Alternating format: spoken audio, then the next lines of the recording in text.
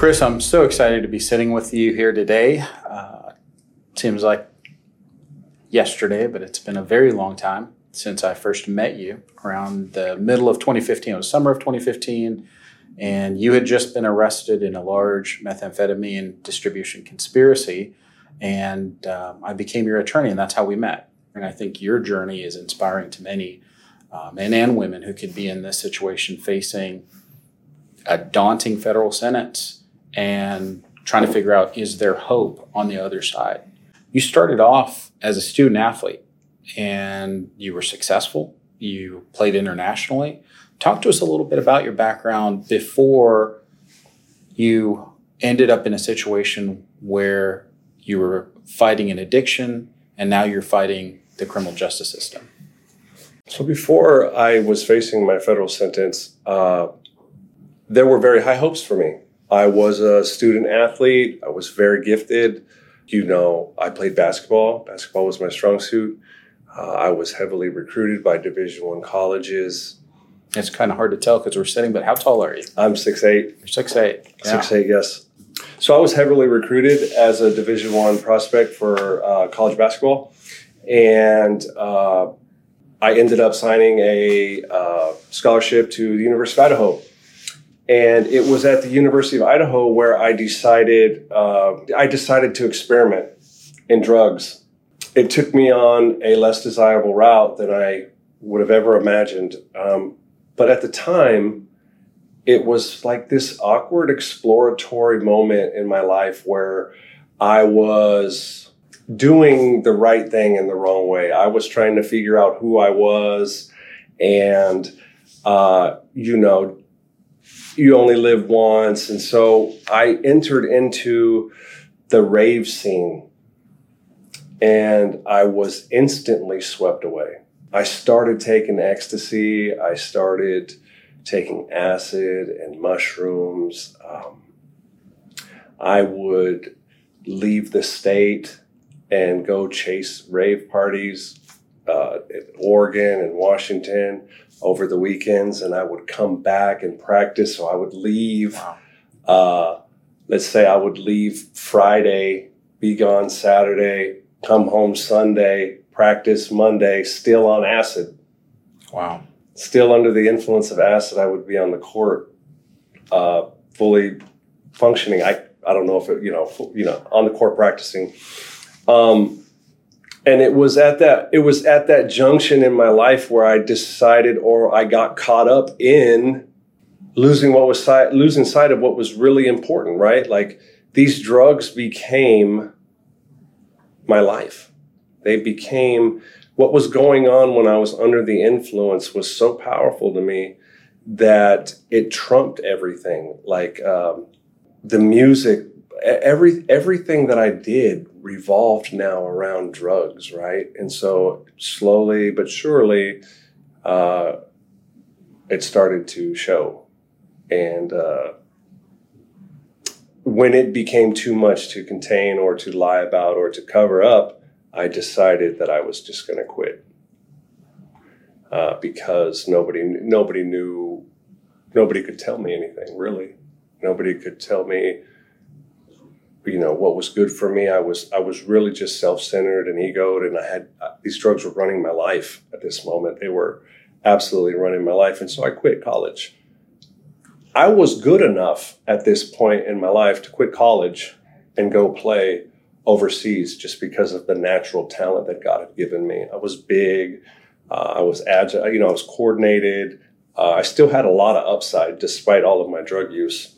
But, one thing about being addicted to drugs is that trying to outrun an addiction is impossible. You really just got to put your foot on it. You can't outrun it. You got to put your foot on it and suffocate it. And so I tried to outrun it. I tried to keep outrunning it. And so I went over to France, played ball for a little bit, and that didn't work out. I was still chasing drugs.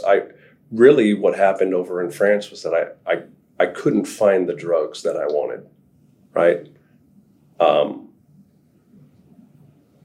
And I made the decision to self-sabotage what I had going on. couldn't find the drugs. I couldn't feel the way I wanted to. I was withdrawing. And so I just stopped participating, and they cut my contract. So you give up a scholarship at Idaho because you're at this point completely addicted to a variety of substances. What was your drug of choice?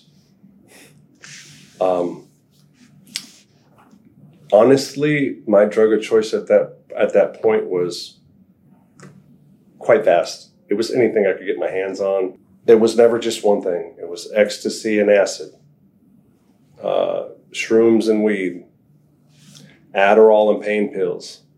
It was anything I could get my hand on, because I got swept up in this culture. There was this culture developing at the university at this time. And, looking back now, I can really see how I got swept up, right? I'm a kid who, before basketball, grew up in the melting pot of skateboarding on the West Coast. And, skateboarding gets a bad rap, but it's really an awesome thing. But just stylistically, it didn't match. I never matched with what I was projected to be. Like, I was the athlete that always hung out with the weird kids. I was the athlete who would skip basketball practice to go skateboard and have his mom come squealing in the parking lot in the car and yank him out by his ear and put him in the car and shut the door to get me the basketball practice, right? And so when I left, I was not mature. I was not ready. I wasn't ready. And I left, and what I did was I tried to find the same camaraderie, I think, and I tried to find the same stylistic values that I had back home in that scene. And unfortunately, in Idaho, it was with all of these drugs. And me being immature at that moment created a perfect storm for me to opt out of a great opportunity, and take the easy road. And that's what I did. How old are you when you get the contract to go to France? I believe at this time I'm 22. Okay. And this is a paid contract? Yes. And as you put it, you're at some level trying to outrun your addiction, but you get there and you can't find the drugs that you're used to. What do you do? I can't remember his name, but so here I am in France. I'm the only American player on this team. And while all of the guys are in the weight room and in the gym practicing, I am at the local bar speaking broken English and broken French, trying to find cocaine, pills, or weed. And I'll never forget sitting in my little loft being upset that all this kid, this young guy that I knew that was like a local, I don't want to say bar rat, but just a local at the bars. All he could find me was this block hash that they would break up and put in tobacco and smoke. And I was furious. I was so angry that this guy couldn't give me or find me any kind of drugs. And every time I smoked it, it gave me a headache. And that's what I'm talking about, the decision that I made to just give up. I was withdrawing, and instead of participating with my teammates, I was mad that I couldn't find the drugs. I was mad that I couldn't find drugs, and so I gave up that opportunity. So you disengaged from the team? Yes. And so what happens? They call me in the office. There was a verbal first. There was a verbal like, hey, you need to get it together. People are saying that they're seeing you out late, blah, blah, blah. Oh, okay. And finally, they just had enough, right? And they called me in the office, and the coach was there with the translator. And they just sat down and explained that they didn't think that I was material for them, that they no longer desired my abilities, and that they were cutting my contract, and that I would be going home the next day. So at this point, you've lost a scholarship, you've lost a paid gig to play internationally. You come back to the United States, and by the time that I meet you, you're essentially couch surfing, you're destitute. So walk us through the rest of that journey. How do you get there? So when I returned from France, I remember a really defining moment for myself, and that was at this point in my life, I had always had a second chance, right? Like I was sort of the golden kid where you quit college, but they're going to give you a contract overseas. Okay. So what my next thing is, okay, well, I'm just going to go home. I'm going to get some pills. I'm going to get some drugs, and I'm going to go to a junior college, and then I'm going to go back and play basketball, right? I was living in a fantasy world at this moment. And I remember coming home and being told that I could no longer play in college because I had accepted money to play sport. So, my career at this point was done. And I think at this point, my career was more of just like a machination. Like it was something that I was just like sort of living off of, or telling myself that I was going to one day be successful at there, and so when that door closed on me, it was off to the races. I began using opiates heavily,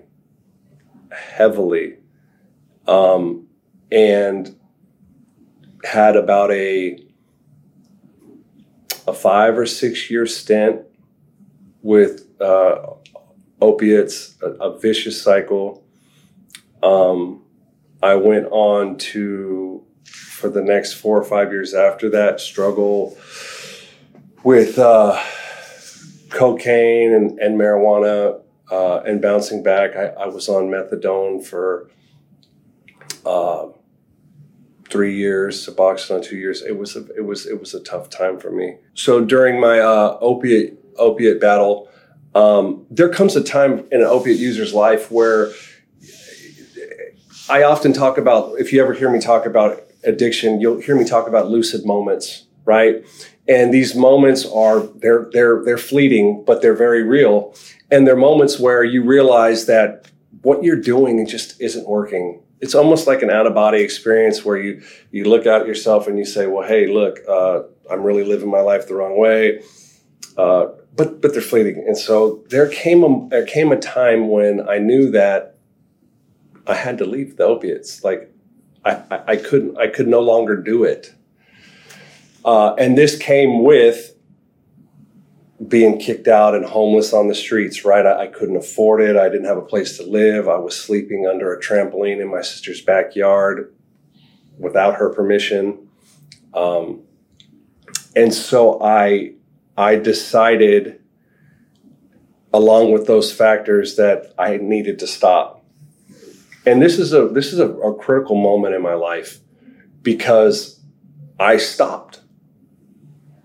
I was able to stop, and it wasn't easy. I drank myself to sleep. I lived in rundown hotels. I slept in ashtrays. I didn't have clothes. All this time, and this kicking this opiate addiction was probably like a month. I lived like this for a month, where I couldn't make it to the bathroom.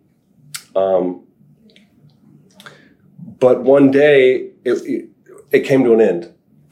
It came to an end. And what I didn't know and what I wasn't ready for was the heavy, heavy depression that comes after an opiate addiction, right?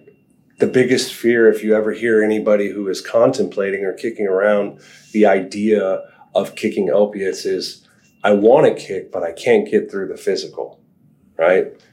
And that they don't have enough foresight, or they haven't made it long enough in that addiction to actually get through the physical and then really begin to battle that demon, that depression.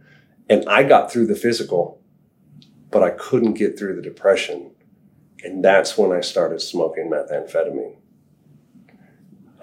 I substituted, that classic addict move. I substituted my opiate addiction for methamphetamine.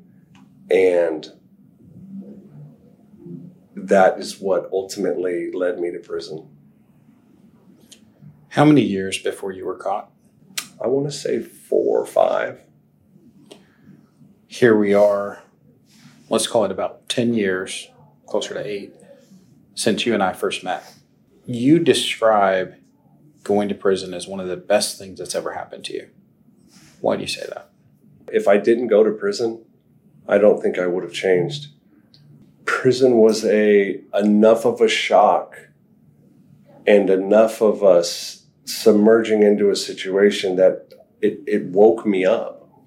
And to this day, I try my best to pinpoint one specific day or one specific thing that helped me or that it saved my life. But it's crazy. Like my whole life, people have been telling me, hey, if you dedicate yourself, if you apply yourself to the things that people are trying to give you that are coming from a good place, you're going to succeed, right?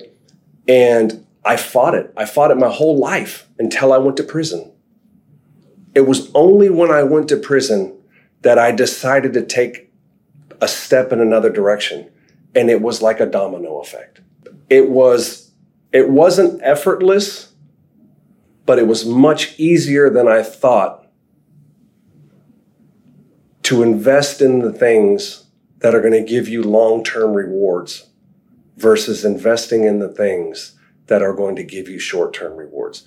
My whole life, I'd been a short-term investor, right? It was wake up, get dope, smoke dope, go to sleep. There was never any planning. There was never any, if I do this today, at the end of the month, I'm going to have something to show for it.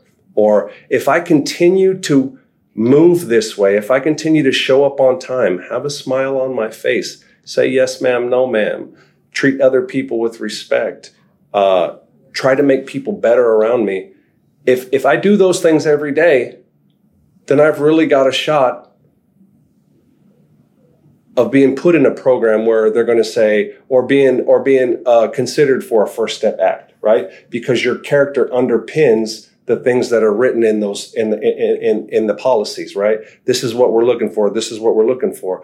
Prison gave me a chance to believe in myself again. And it's weird, and nobody will understand that. I hope people understand that.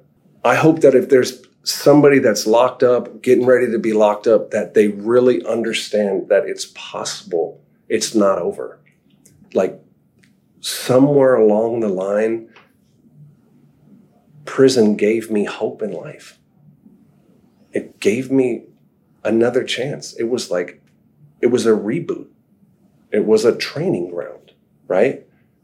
What am I going to practice today? Right? The things you practice at are the things you get good at. In prison, I had I was sober, and I had the ability to ask myself, do I want to get good at X or do I want to get good at Y? Do I want to get good at hanging out or do I want to get good at speaking? Do I want to get good at being out of bounds or do I want to be getting good at being recognized for being on time and helping other people, right? And so prison allowed me to begin practicing the things I need to live a pro-social life. And it's awkward. It sounds weird. But prison gave me a reboot. Your sentence was, on paper, 10 years. Was that more or less than you imagined when the process started? Or, in other words, what were you facing? I received a 10-year sentence. At the time I received my sentence, I was both happy and stricken. Like, I knew that it was going to take a considerable amount of time to do what I needed to do, right? I understood at this point that this is what it was going to take. And you hear that a lot, right? But it can be an authentic moment. And for me, it was a very authentic moment. So when I was handed that 120 months, a part of me was okay with it. A part of me knew that some major construction had to happen. Part of me knew that some major work needed to be done.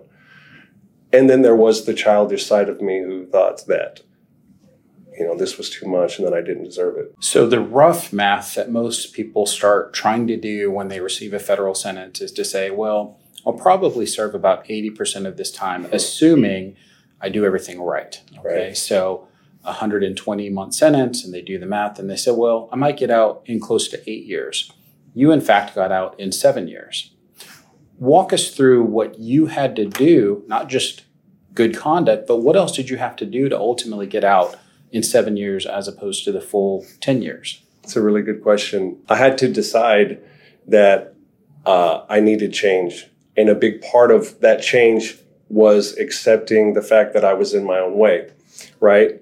That was the first thing. The very first thing was that realizing that I was where I was because of the decisions that I was making, right? And then secondly, I had to swim upstream in prison. I had to take advantage of every opportunity that they were offering. And in prison, there's a sentiment, we don't trust these people, right? But for me, there was a sort of desperation.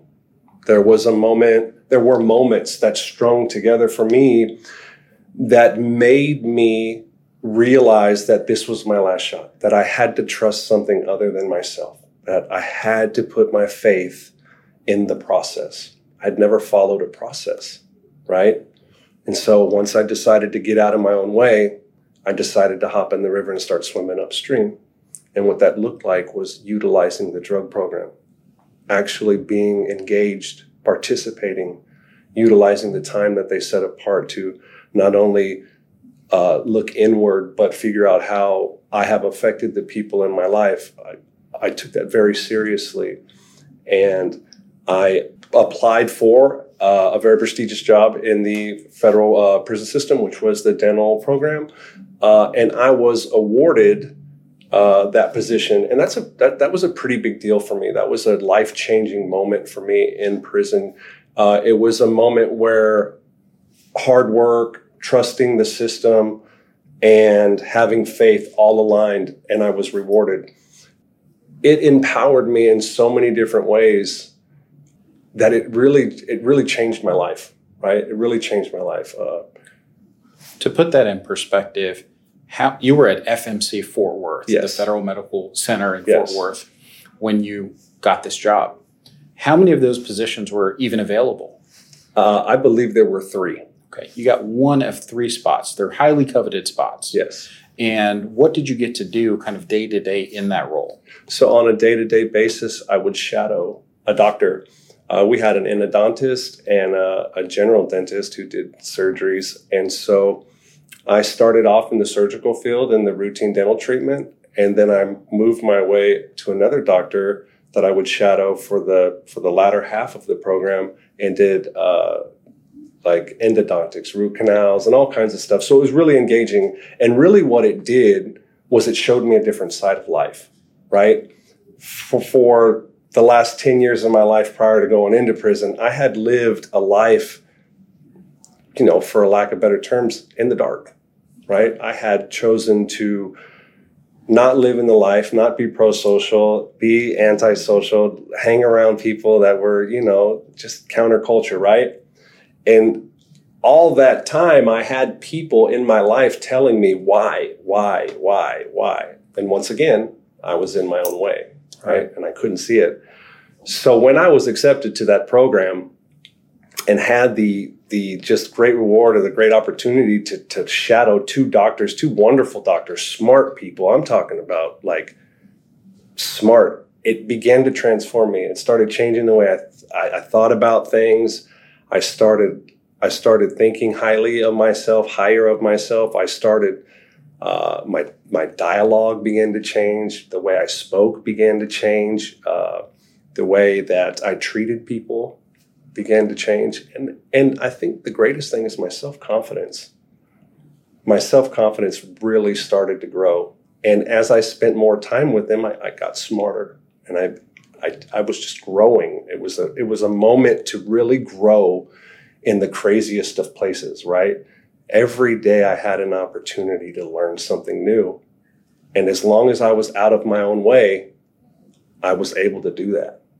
And it just kept moving me forward. That's such a remarkable journey. And I talked to so many people who were facing a federal sentence that they're about to serve in very short order, and they feel so discouraged. And yet you're talking to me about a life that, yes, there were struggles. When you talk about swimming upstream at the prison, you're talking about you're not falling into the norms and the counterculture that exists even there. And that was hard, right? To put this in perspective, how many years had you served before you got this job? I believe it was 2.5, 3. So it's 2.5 to 3 years of you putting in the work, dedication, working all the programs, and building up that level of trust to where they would give you this job. Yeah, really what happened, Benson, was I had graduated the drug program and I was fully involved with it. I was hands-on, not only with the actual program and the structuring of the program, but the new people who were coming in. I had become, the head orderly over there. So I was really involved in the unit. I ran my campaign in the light, and it paid off. So one day I was at work and I got called. I was on a call out for dental, and I looked at it and I was like, man, I don't have a cavity. Maybe I do. I don't know. So I went, and they asked me, they said, hey, listen, you have been selected, or somebody has put your name in the bucket for this job. And I really couldn't believe it. And so I went back and I said, boss, hey, is it okay if I do this? And they're like, look, and I think it was my boss, right? They're like, look, go learn some stuff, yeah. Right? So it paid off for me doing the right thing, swimming upstream, being involved. It all paid off. This question is really for a lot of our viewers and the people that I think you can help. But what did the first day at prison look like? What did you walk into? Because you had no idea of what the federal prison system would look like.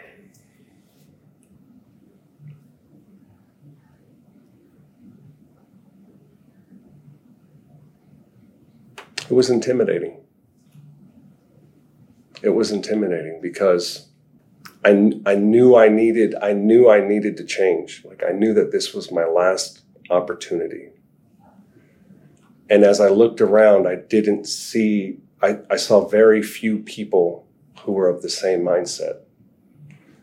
And I instantly wanted to figure out how I could align or get to a better spot. It was intimidating. You obviously found the right way. So what tips would you give someone who's facing that moment of, I'm trying to make the most of this. There's no one else like me around me. How do I get through this? I can only speak from self-experience. And the truth is that no matter who you are, you got people who love you. And you got people who want the very best for you, whether that's family or friends. And if you happen to find yourself struggling on your way to prison, county jail, chances are that somebody in that sphere of influence has told you that you're worth something. And you have probably either not believed in yourself or believed what they were doing.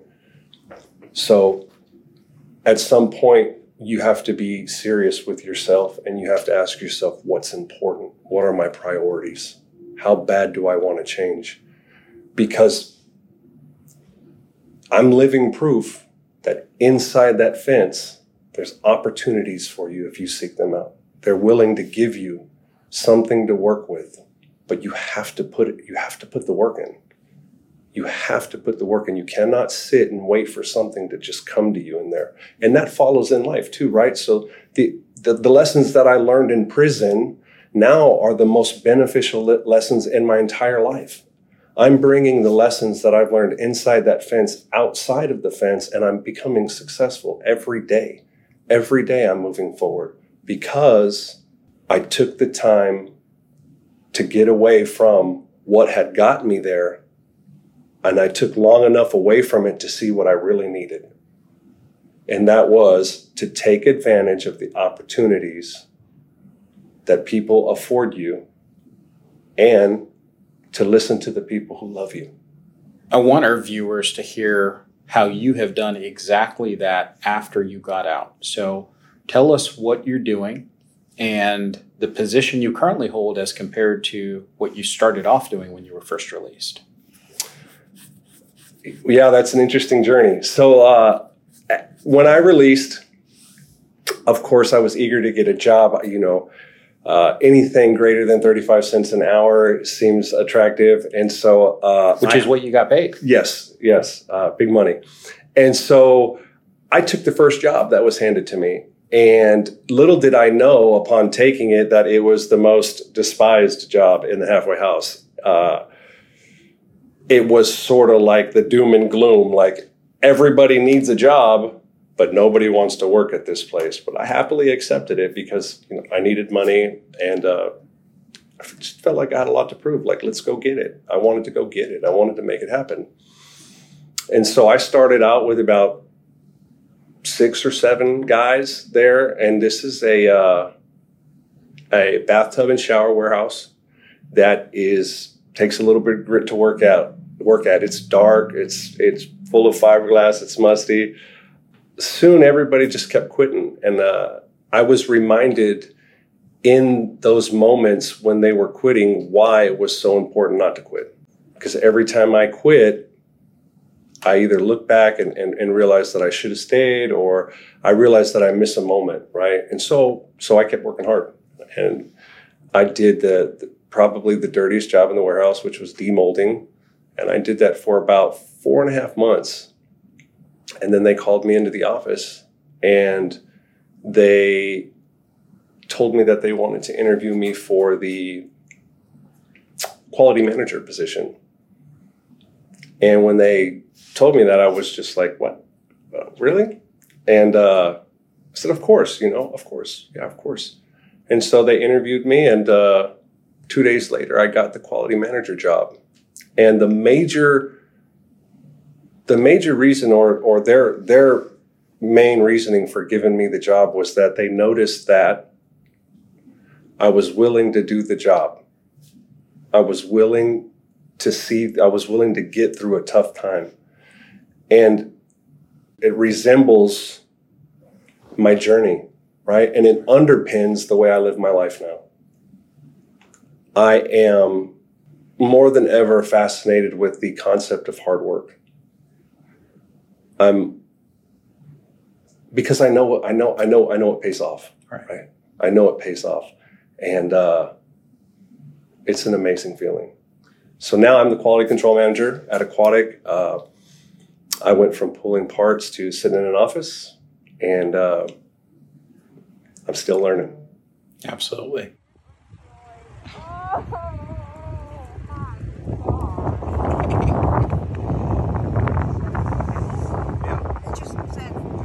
They evicted you?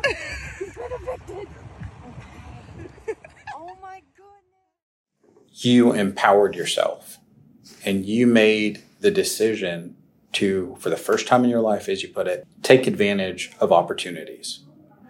Something only you could control, right? For all the people who are looking at federal sentences and feeling hopeless, you're reminding them that the one thing they can control is how they respond to everything around them, right? It's not for a lack of opportunities to do the wrong thing, right? There were plenty of paths you could have taken in prison that would have resulted in a very different outcome. More time, certainly not the enlightened path that you've decided to go down.